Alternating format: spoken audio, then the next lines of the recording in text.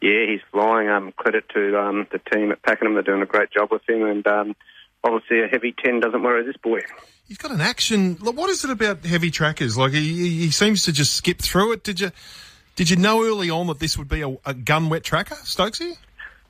No, but I seen he's had soft track form, and look, he was a very fit horse coming into this off the back up, and I just thought I was actually going in there a little bit confident today.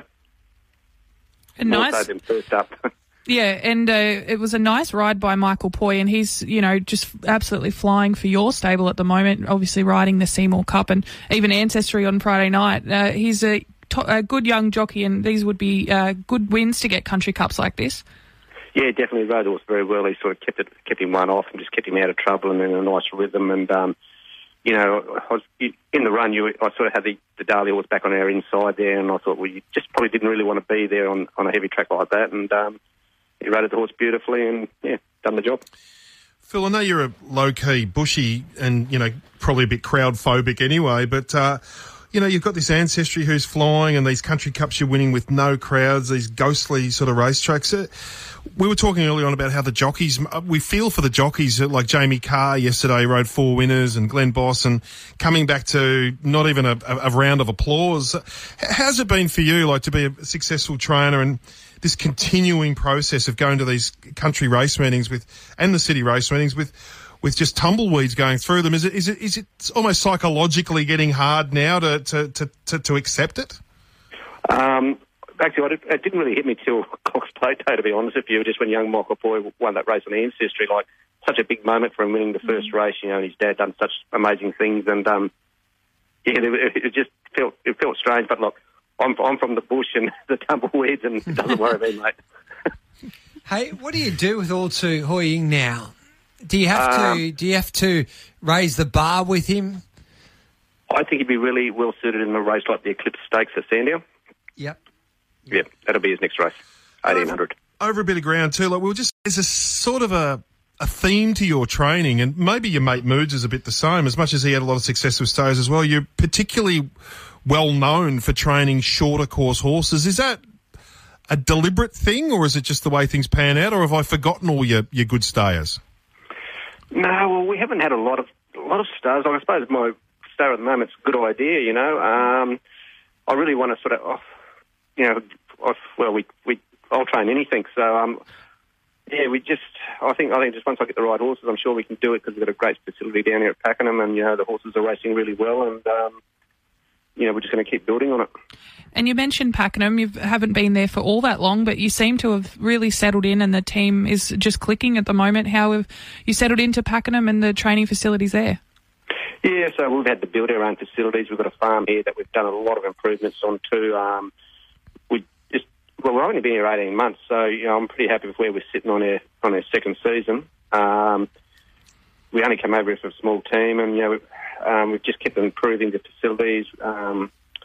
And just keep on refining what we're doing. And, I've got a great team of people around me. I've got, my foreman, Izzy, does a great job. I've got Justin Howells as my racing manager helping place all the horses. And, we've got our Adelaide stable going great with Tommy doing over there. And we're topping and changing horses every week in between the two states. And it's going really good.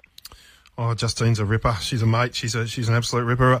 We hear a lot. My kids work at Cranbourne every Sunday at Mick Kent Stables, Phil, and not necessarily through that stable, but I'm hearing rumblings from a few trainers down there that there's some concern about how many horses is going to be too many when all the trainers, the exodus from Caulfield and so on, and they all seem to be going to Cranbourne and Ballarat, but not many seem to be going to Pakenham, and Moods is nonplussed about that. He can't work out why Pakenham isn't as an attractive an option for trainers as say some of the other centres. And I know there's not a lot of infrastructure for them to greet them there if they do go there. But do you have the same sort of confusion as Moods about why so few want to join you and Moods and Frankie Stockdale and Gareth Andrews and a few others down at Pakenham?